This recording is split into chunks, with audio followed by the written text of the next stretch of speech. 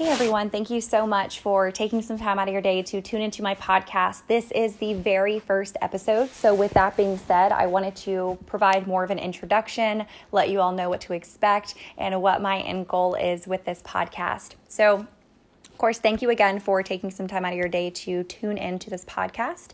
I hope that there are some elements of it that you find to be interesting. If you have any suggestions, recommendations, or anything going forward, I'm totally open to that feedback. So some things about me. So, of course, my name is Madison, and I was born and raised in Charlotte, North Carolina, and I have always had an interest in forensics, the psychology of forensics, also the psychiatry behind forensics, and kind of how all of those come together. And my senior exit project in high school actually ended up being the psychological profiles of serial killers from all around the world. Kind of sounds like a morbid subject, I know, but for me, it really is more eye-opening to the fact that there are people that are struggling with mental illness in our society on a daily basis, and not every serial killer was destined to kill, so to speak.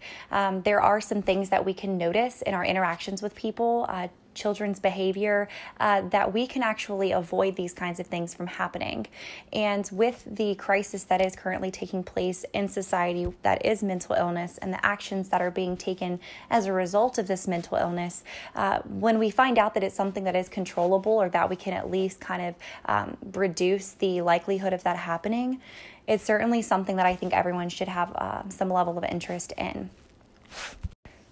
So what my first video is going to be on, or my first podcast episode is going to be on, aside from my introduction to the channel itself, I want to first kind of walk you through the mind of a serial killer. Now, I'm not coming from a place of experience, so to speak, but much of the classes that I took in college were psychology-based.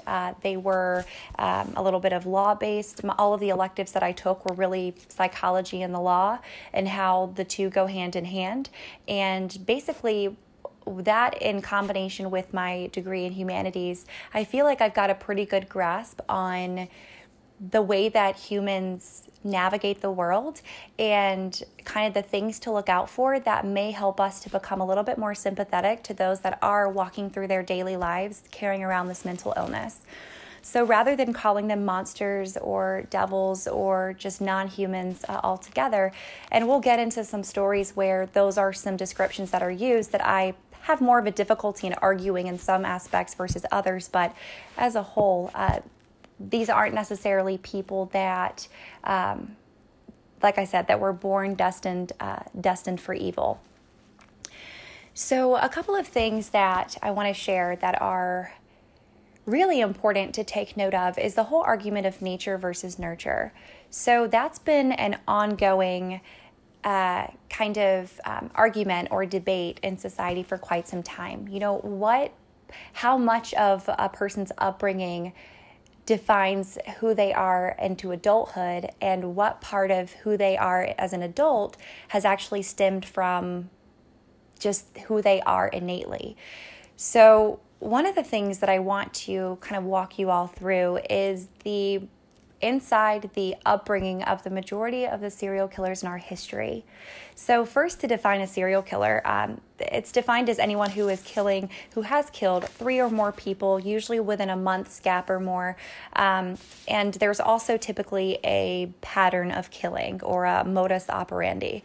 So that is what actually gives serial killers their name of serial killers, is because there is that pattern of killing every so often, usually targeting the same kinds of individuals, whether it be the gender, the profession, the race, the age, whatever it may be. There are consistencies across the board in every single case of a serial killer, for the most part. So whenever a person or a child is born into a family and they are undergoing 3 different kinds of abuse, or one of the 3, whether it be sexually, mentally, or physically, all of those things are going to embed in that child either a lack of compassion towards others, a lack of love, or just the inability to feel either one of those things in its entirety. So you all know that whenever we're a child and we're growing up in a household with 1 or 2 parents, or with grandparents, or maybe even in a setting where you have more of a foster type dynamic to your family, there's a lot of influence that those people surrounding you have on you, and that is the earliest time in your life that you will start to have certain morale and values instilled into you.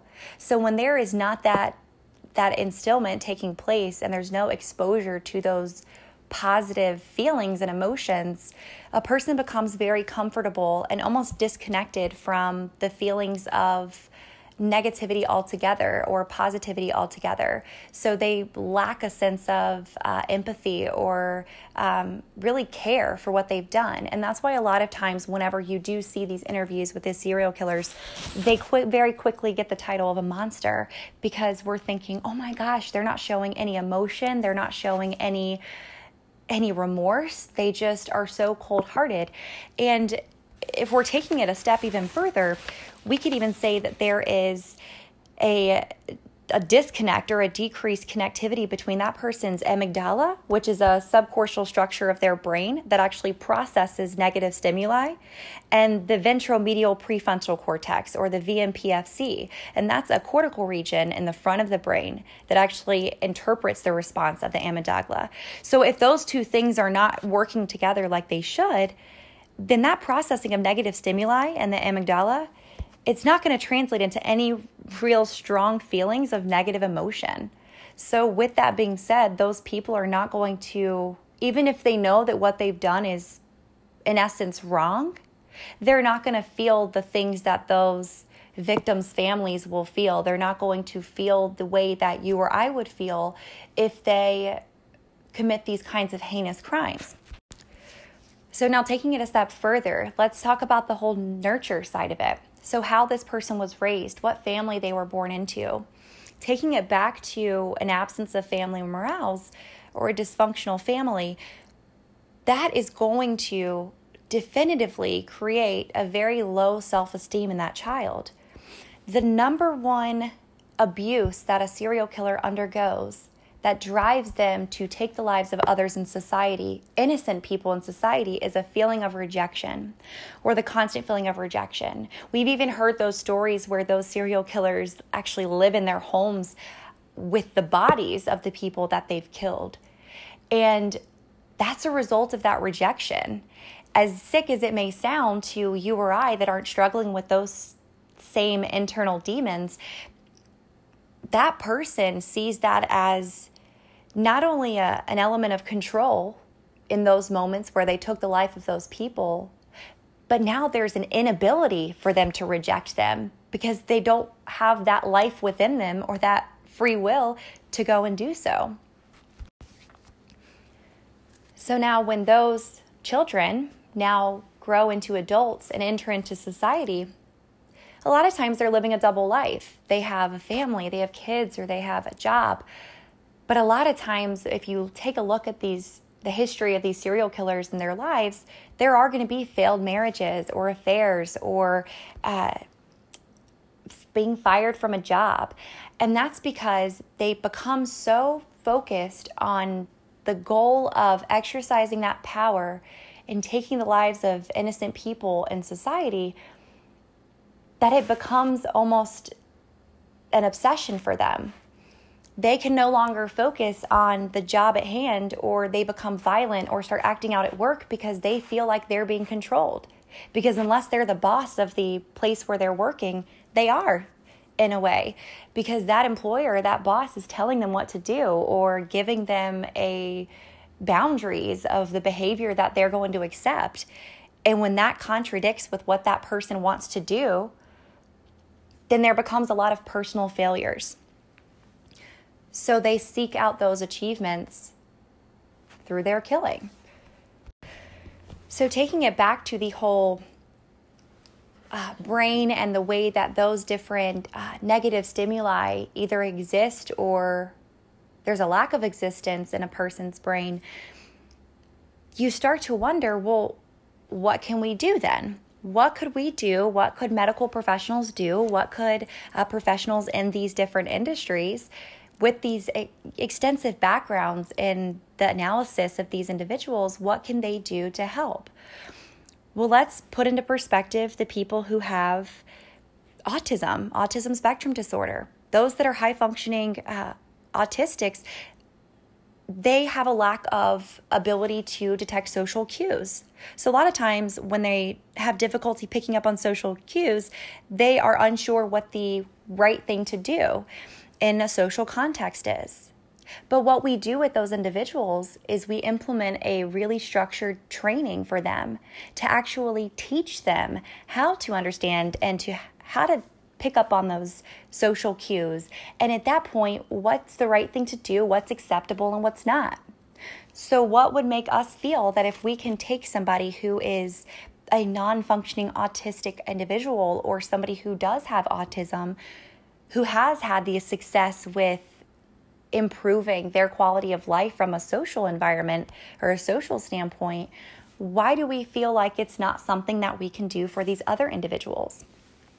So that kind of brings me to my next point. So there's a difference between psychology or being psychotic and being in psychopathy or being a psychopathic. So the difference between those two is somebody that's going into an episode of psychosis is at a complete loss of their sense of reality. That's schizophrenia. That's bipolar. The glutamate system is dysregulated. So the overstimulation of that could lead to manic phases, delusions, hallucinations. The lack of stimulation could create a blunted or a negative effect. Taking it a step further, you can actually have both of those things happen at the same time from different receptor sites in your brain. When that happens, these episodes of so-called mania take place, and somebody becomes completely unaware of the world around them and what's surrounding them. So psychopathy is actually a personality disorder, like narcissism. That's a more permanent, less curable disease, but it's going to be a bit more predictable, so to speak. So, of course, those two differentiating factors can also help determine whether or not a serial killer is going to be organized versus disorganized. An organized serial killer is somebody that is more methodical. They lure somebody in with ploys. They abduct, then they kill. They get rid of the bodies. They put them in a secluded place.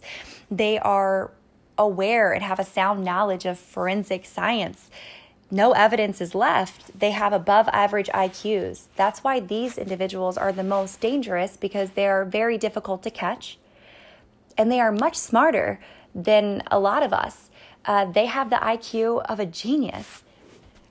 So what I really want this channel to be more than anything, and this podcast to be more than anything, is a sense of awareness. So now that I've given a little bit of background information on kind of what can contribute to these issues, I want to spend each episode really telling you all and sharing the stories of these different people in society, whether it be from 50, 60, 70 years ago or from 2 weeks ago. So you all can become a bit more aware, because the issue that exists in society, that is mental illness, as long as it's being defined as an incurable issue or something that is just always going to be there, it's going to always be there. But it starts with us becoming aware not only of the struggles that other people are dealing with on a day-to-day basis, but also making them aware that the struggles or the thoughts they're having are not normal, but they don't have to be permanent. So that's what I want this to be about. And if anyone has suggestions or recommendations that you all would like me to talk about a particular person or case, I am more than happy to do so. I also want to throw in a video on Mondays that's a missing persons case, because I do also feel that there are a lot of situations and circumstances that happen where people start to lose interest when it's been too long and a case has gone cold. But the feeling of loss and devastation that a family or loved one still continues to feel on a daily basis, that nothing else is found or done to either bring that person home or bring them closure, that doesn't dissipate those things that they're feeling. It doesn't eliminate that real emotion and pain that those people are going through. So I think any sense of awareness that you can bring to those missing persons cases can make all the difference in the world. So I hope that you all enjoy the introduction. I hope it piques some level of interest with you all. If you have questions, please feel free to reach out. But otherwise, I look forward to chatting with you all soon. Have a great day.